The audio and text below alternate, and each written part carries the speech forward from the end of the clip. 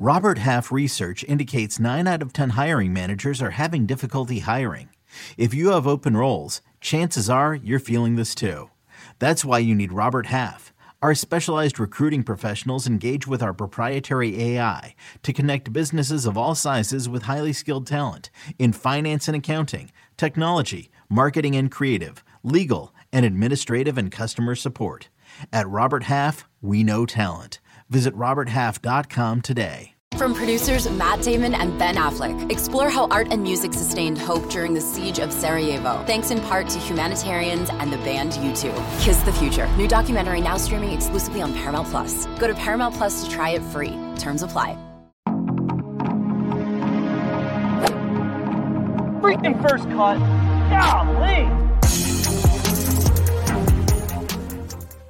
Welcome to the First Cut Podcast. I'm Rick Gaiman, and this is your round 2 recap for this week's Valspar Championship. And joining me to break it all down, Mark Immelman is here. Hello, Mark. How's it, Rick? How are you, man? It's good to be with you. Yeah, you were just saying you're enjoying your week off. This is like a different vibe. We have you at home as opposed to in a hotel. You see me all casual here and in my little studio, and I've been doing some high school girls golf coaching. In fact, we just come back from a practice round in the rain, so. Life is sort of normalish for a few weeks before the Masters. I love it. All right. Well, lots of hot and heavy golf action happening in Florida right now. The Valspar, they are just concluding kind of round number 2 as we speak here. Mark, zooming out a little bit before we look at the leaderboard, Thursday's scoring average, nearly a stroke and a half over par. Friday's only a half a stroke over par, but I'm not sure that really tells the entire story. Definitely better conditions for the morning wave here on Friday. That typically is the case in Florida. I mean, wherever you play, whether it's down at the PGA National for the Honda Classic or this place, Innisbrook on the west coast of Florida or Bay Hill even, certainly the Players. Mornings, you'll normally have conditions that are slightly more calm. And then when you're coastal, man, the wind tends to want to kick up in the afternoon. As soon as clouds and stuff blow off, then you're going to get some wind. So it's pretty standard. I mean, of all the years I've been to this event, and it's been quite a few, I would almost say you could almost set your wristwatch on the fact that in the afternoon you're going to get 10 to 15 or so.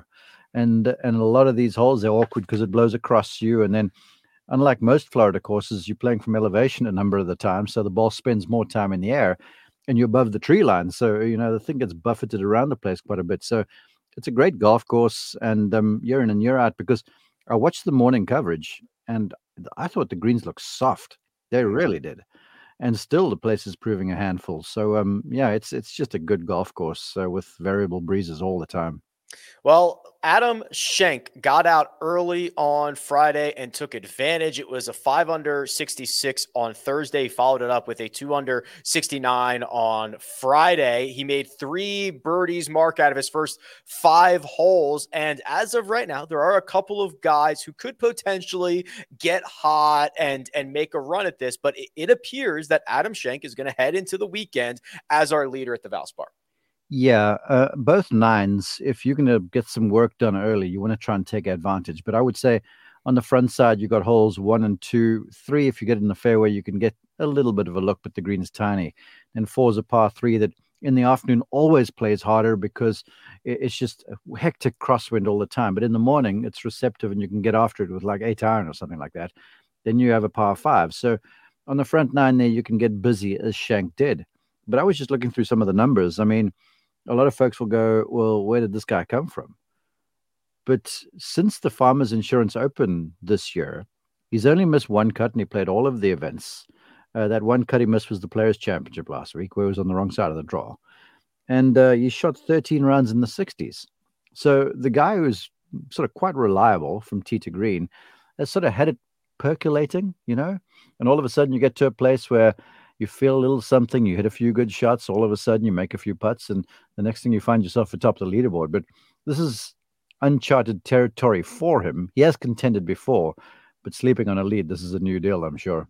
Yeah, his best finish this year, a T12 in Las Vegas at the Shriners Children's Open. Also, probably going to be watching his Boilermakers play their first round matchup here in just a few minutes, Mark. I'll we're live. I can date it about a half hour away from his Boilermakers getting into action. Yeah, that's stuff above my pay grade over there. You guys always fill in the brackets and stuff, and when I have in the past, for this, it's been just like a guess. I sort of go with teams that I know perennially have been good, but I don't follow much college basketball anymore, to be honest. All right, well, let's talk more golf then. Sitting solo second at the moment is Kramer Hickok, a pair of 68s for him. You're looking at the results, Mark. A little bit of a similar but different story. It's like 9 straight cuts from the Sanderson Farms to the Phoenix Open, but just as of late, potentially starting to find something. T29 at Riviera, T14 at the Honda Classic. He did make the cut at the Players Championship. He finished T44. So Kramer Hickok building a little bit of momentum and trying to pay it off here at the Valspar. Yeah, he had that big run there at the Travelers Championship with Harris English a little ways back.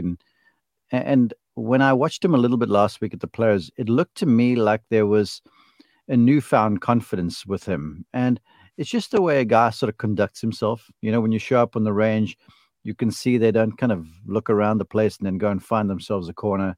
He's been around the tour for a while now, and he looks like he feels like he belongs. And the next step for Kramer Hickok now, who's hung around a few times and kept his card, is now to start contending. He has in the past, but now contend consistently and give himself a shot to win. So, yeah, he's certainly looking a little bit more content. He's looking more confident, certainly. And he's always been reliable, I've thought. And he has the luxury, I think, of, you know, for all the golfers from the University of Texas, even as it relates to Cody Gribble to a certain extent, he's sort of the guy that no one's really expecting very much of. So apart from self-expectation, which is a big thing, I think that he's sort of freewheeling in a strange sort of a way. So I'd like to see him continue to go because I've watched him since that Travelers Championship when we got him front and center in the show. So, you know, having watched him for 8 playoff holes, it sticks in your mind a bit. And so I'm paying attention, and it seems to me like he's getting some traction. Yeah, so we'll continue with the morning wave players. That's when scoring was better. You mentioned it. Cody Gribble, 65. Wyndham Clark, 66. Tommy Fleetwood, we'll save him. We'll go with Gribble and Wyndham Clark here, Mark. A couple of things. Wyndham Clark was kind of one of those sneaky little second-tier options in the betting market this week. In fact, our very own Kyle M. has chosen him as his one-and-done pick by himself. He's a lone wolf. So just a couple of shots off the lead for Wyndham as we enter the weekend.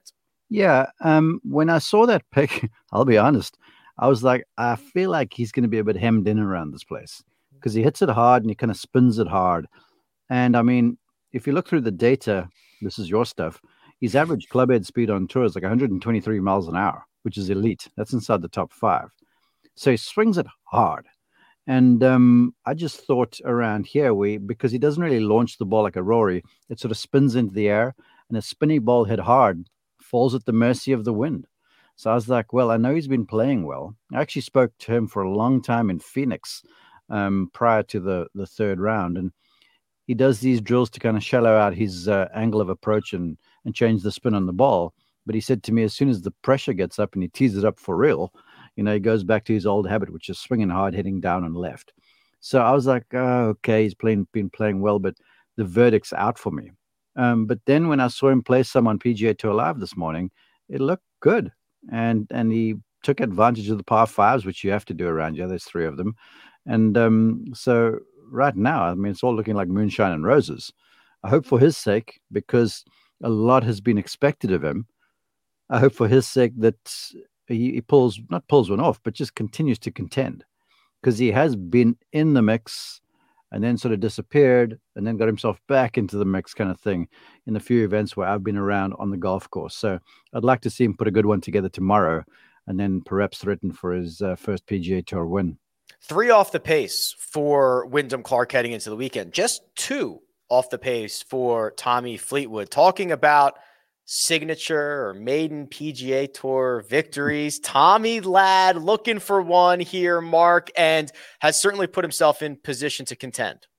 He has for the last few weeks. I mean, good golly, what happened to him in the final day there at the Players Championship? And that's sort of the knock on him a little bit right now, but let's not forget he's got Butch Harmon on the scene there. And Butch has been around winners since he was around his dad, Claude, who was a winner of the Masters. So Butch knows how to coach them. He's more of a coach to me than what he's a teacher. And And you can see what he's doing with Ricky, who was in the doldrums some, working very hard on technique. And then he and Ricky have got together and he's helping Ricky find Ricky. And it looks to me, when I watched Fleetwood play this morning, that he looks super comfortable. I mean, he roundly outplayed Justin Rose, who's playing very well right now. And obviously Matthew Fitzpatrick, the third of the group, wasn't very sharp at all. But Tommy is he's keen looking. I'm liking where he is. I hope for our one and done sake he doesn't win. I'd like him just to have a really high finish and win somewhere else where I have got him. But right now he's looking enterprising. Myself, Sia Najad, Greg Ducharme rolling with Tommy Fleetwood. Come on, Tommy, finish third. You know you can do it. Come on, Tommy, win the golf tournament. You know you can do it, babe. Let's do it. As we transition to the weekend, couple of big to the afternoon wave, some big names coming out of that side of the draw. Jordan Spieth in the mix. It's a 1 under 70 for Jordan with 1, 2, 3 birdies. 2 bogeys, Mark. That is 13 pars. That's about as calm, cool, and collected of a round you're ever going to see out of Jordan Spieth. But a lot of those pars weren't very calm and cool. That's right. I mean, it's typical stuff. But I think in our pre-game show, I said, I'm doing it. Because ordinarily I won't roll with Spieth unless it's somewhere at the Masters or whatever the place might be where it's wide and he can hit the thing a little bit and just show his creativity. Now, this place is undulating and you have to hit shots. So that's where I felt, okay, it might be the time. But I just saw enough last week, even though he was sort of all over the place a little, it looked to me like it was right there. And he's proving it this week. And I I'm going to say it. We'll see how this works. It might be one of those statements that doesn't age very well. But if you stay in front of Spieth, you're winning. I really believe that this week. Lord knows why I didn't pick him in one and done. but anyway, here we are. To me, I've been saying so for a few weeks now. And I got Coachman on the bandwagon last week when we were working together and had him in feature groups coverage. Because the first thing Coach said to me was, well, he's putting poorly. And I'm like, get your head out of the freaking ShotLink computer and let's watch a little golf, shall we? And then when we were watching golf in feature groups, I showed him how the speed was there and putts were missing on the high side. And if he was missing, it wasn't like he was up and out of putts like he has been before. They held his attention and they might have been misreads or too much speed or whatever. So to me, it's all there. And Jordan's kind of he's looking good to me right now. Yeah, we'll get to this after the break, but just a little bit of a spoiler alert. Jordan Spieth's going to be the favorite to win the Valspar when we get over to that side of things. So I had him in my outrights. He was one there. Of my you go. Yeah, we're rocking and rolling there. So just to recap, Adam Schenk out front 7 under. We've got Kramer Hickok alone at 6, and then kind of piling up behind at 5 under with Cody Gribble, Tommy Fleetwood, Jordan Spieth, and Davis Riley, who's still out on the golf course. A little bit deeper down that board is Justin Thomas, and Mark. It was a 1 under. 70 for JT. He's 3 under par, so that's 4 shots off the lead. But it seems like that the frustration is really building on the putting surfaces. You know, it starts with missing a putt and you get a head shake, and then you get a knee slap, and then you get a full on, throw the arms in the air type of deal. It just seems like a lot of energy being spent in that portion of the game. Hey, Rick. Not that we are at liberty to share this information, but do you remember us walking around at Torrey Pines? I do. And I started giving you my opinion. I do. Then we bumped into someone who's in the know. I do. And they kind of agreed. Okay. I do. Yes. It's you know what? It's what my suspicions were sort of getting manifest a little bit. And like you say this, because there's just something amiss, because he is making 73 look freaking easy. Mm-hmm. He's making 71 look freaking easy. And like 70 today, it was the highest he could have shot, because it is just hard work. And it looks to me like it's filtering through the bag, because now you get this sense where if you watch Spieth and Greller, for argument's sakes, Jordan's just got to talk. He knows what he's going to do. And Michael's like, yeah, Jordan, no, Jordan, yeah, Jordan. And Jordan hits the shot. Right now, we've got just about more than half of the approach shots. JT's out there with 2 clubs in his hands, and Bones, you see their hands back and forth, and he's this and that, and there's just information overload. And this guy who's super creative, to me, I think is almost trying to hit the shot too perfectly to give the putter a chance, if that makes sense. Yeah. So there's this knock-on effect throughout the bag, and very soon that stuff starts to filter into the driver. And when you start missing fairways and then missing putts, then you got yourself a handful.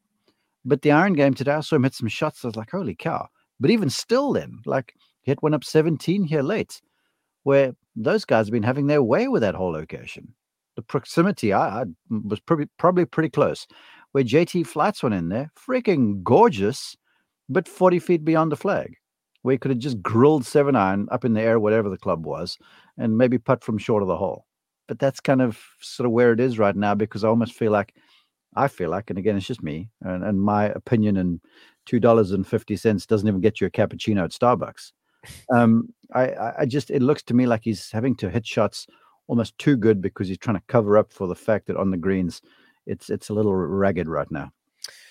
Our two-time defending champion, Sam Burns, is going to need to do a lot of work if he wants to make that a three-peat. It was a 2-pencil day for Burns, who had 3 birdies, 2 bogeys on the front, 3 bogeys, 2 birdies, and a double on the back. He played the snake pit at 3 over par. When you add it all up, Mark, it's a 2 over 73. He is 7 shots off the pace, firmly in the weekend, but far from making this 3 in a row. Yeah, I'm going to say something that might sound a little controversial, but the truth be told is, even though he's won here twice in a row, I was somewhat surprised he played as well as what he did in the first round. Me too. Because he hasn't had his best stuff. That's clear.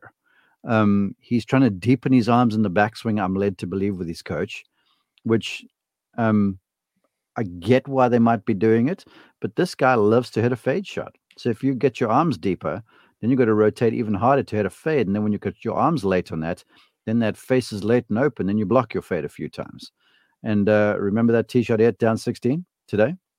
Yeah. It was right over the water. Okay. Yeah. High speed Burns from deep in behind you, rotating to not hit this thing left. That sort of stuff's going to happen. So, look, he's looking better, and he certainly looks way more comfortable on like Southern style golf courses, because he grew up in Louisiana. But there's still Sam Burns isn't Sam Burns just yet. And maybe a big weekend will help him just kind of add the confidence to what they're doing work-wise. But right now it's still, it's kind of, I wouldn't say it's smoke and mirrors, but you're getting my drift, right? Yeah, this won't necessarily show up on the stat sheet, but he did not drive it well on Thursday. He had a lot of big right misses. One of them hit a tree and bounced directly back in the middle of the fairway. The other ran about 40 yards down a cart path and gave him a perfect lie and angle. I mean, that could have been 2 shots worse with a little bit of bad luck, so 69-73 gets him into the weekend. But yeah, it does. It feels like there's a lot of, but again, that's kind of where I giggle with you guys, where oftentimes you can, if you just look at like a screen map of the scorecard, and then where the ball plot was, it's how the ball got there. It's not where it ended. Right. And how they're getting there right now is not like he ordinarily has been. And you can kind of see it, because when Sam Burns is confident, he owns the joint. I mean, he walks onto the tee, and I don't care who's up there. You're in his ring right now. And to me, it doesn't seem so much that way right now.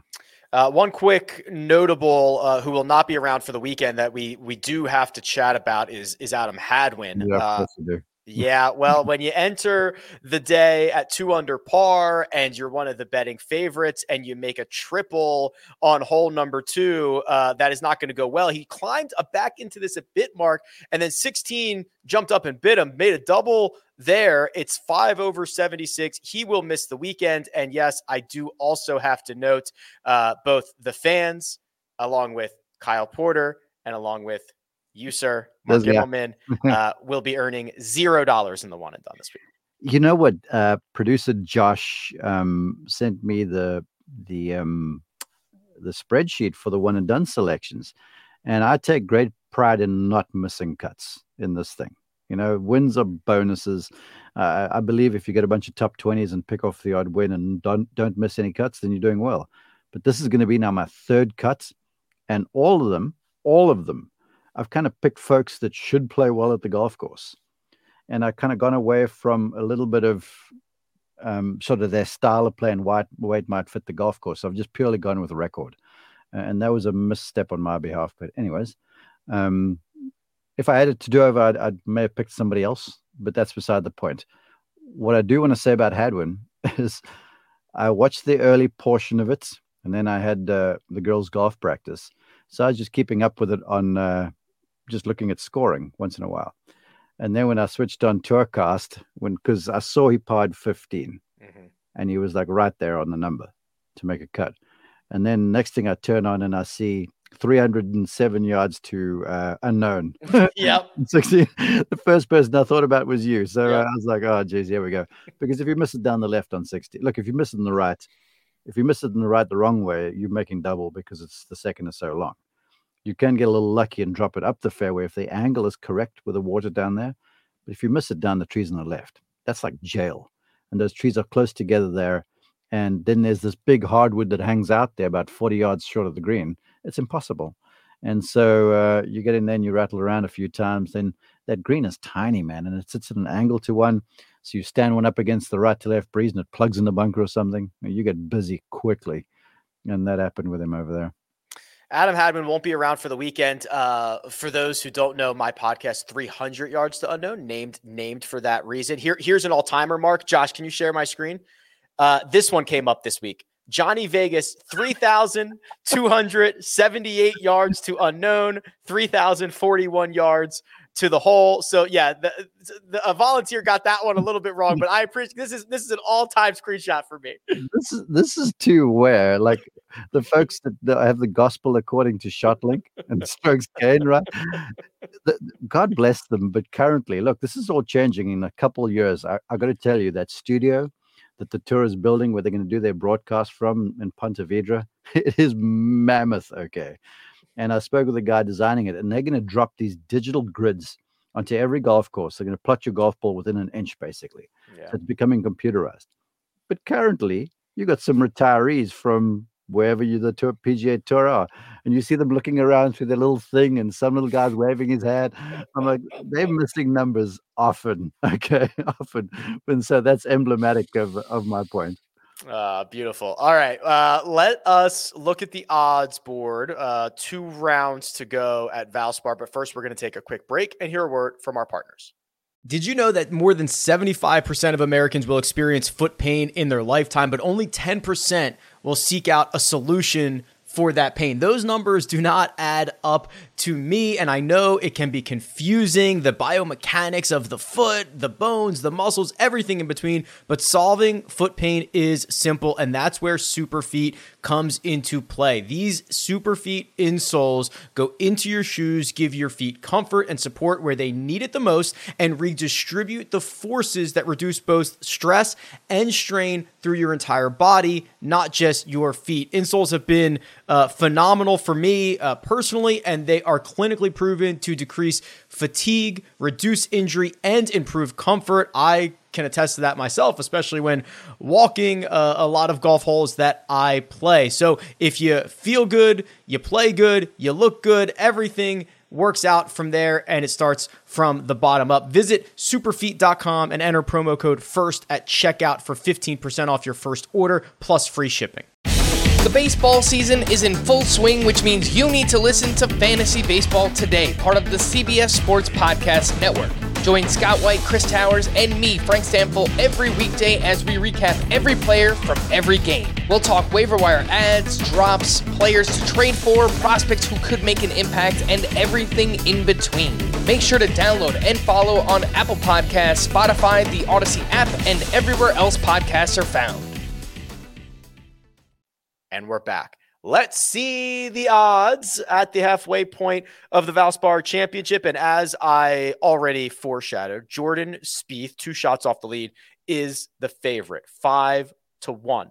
Tommy Fleetwood, also 2 shots off the pace, 6.5-1. Our current leader, Adam Schenk, by himself, 1 shot lead going into the weekend, 7-1. Kramer Hickok just one shot back, 8.5 to 1. JT still lurking and still giving sports books fits. 4 shots off the lead. He's 9 to 1. Davis Riley still out on the golf course, 9 to 1. And then Wyndham Clark, who we chatted about, who is currently 3 shots off the lead, is 12 to 1. So, Mark, anything stand out to you here that you think might be interesting? Yeah, one that makes me sort of nauseated some, and that's the guy who I was going to go with in one and done there at plus 900 and Davis Riley. I think he's a really good play. He's done well here before. He's got James Edmonds on the bag now. James Edmonds, longtime caddy for Ryan Palmer, hell of a player in his own right. Now, not that Davis didn't have a good caddy on the bag because he had Lance Bennett for a while, but James is he's authoritative in a way. And I think he's going to help a very talented young man kind of navigate those bad days, not let him hit the crazy shot to try and force the issue correct. So I like Davis at plus 900. I haven't looked at the weather. If this is going to be a par of the thing to death contest like it has been in the past, I'm remiss to predict that because the greens look softish still. But then JT is not a bad bet either, because if he just keeps hitting greens and 2-putting all the time and you make the odd birdie, you add a couple 69s or whatever you might be in it. But like I said, I'm like, if you stay in front of Spieth, I think you're winning this. Yeah, I tend to agree with you. Jordan Spieth was, on your card before the week started, on Greg's card before the week started, on my card before the week started. So I don't think there is much reason to really get out of that. I think Jordan Spieth is probably going to win this golf tournament. Well, he's 1 year before, and the last time he won here was the last time he played here. And I found some of his post-round comments on day one curious, because he was like, these are the best these greens I've ever seen them. I've looked like, dude, you've been here one time before. Yeah, the bar is low. Yeah, I'm like, this was like when you were a rookie, and that year when he won, his game looks the same as what it is to me right now. But what he's added to the mix is some power.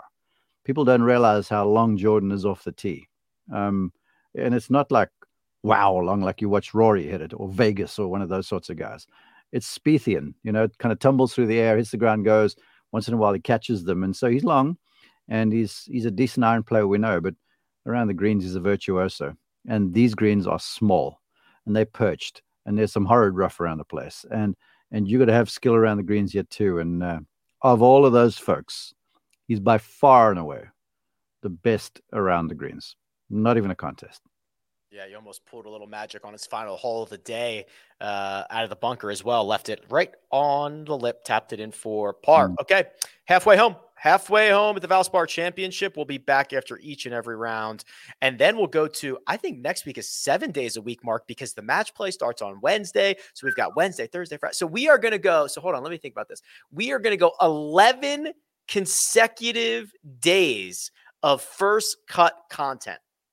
Yeah, and that match play, you know me, I normally think ahead a little bit about one and done, right? This is a thing. It's a thing in my world. It's like my calling card. I don't know what on earth I'm going to do without Sergio Garcia in the field. Every year I'd go to Garcia or Louis, and both those fools are playing on the Live League. So I'm really not sure what I'm going to do in match play. Is Kevin Kisner in the field? You could go with Kiz. Kiz is unconvincing to me right now. He's changed golf instructors.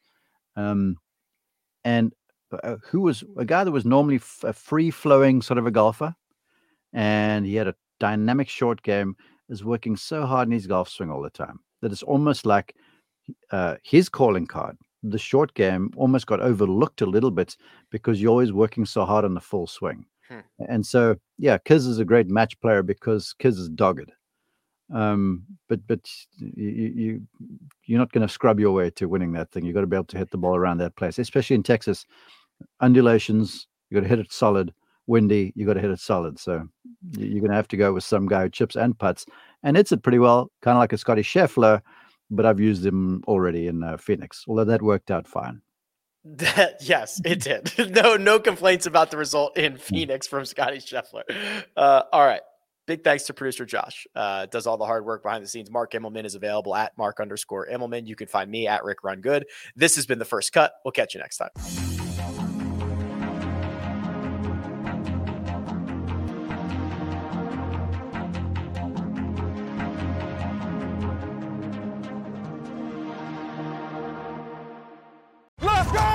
It's the most all-star studded challenge ever. And this time, it's every competitor for themselves. Best challenge ever! The Challenge All-Stars. New season now streaming on Paramount+. Go to ParamountPlus.com to try it free. Terms apply.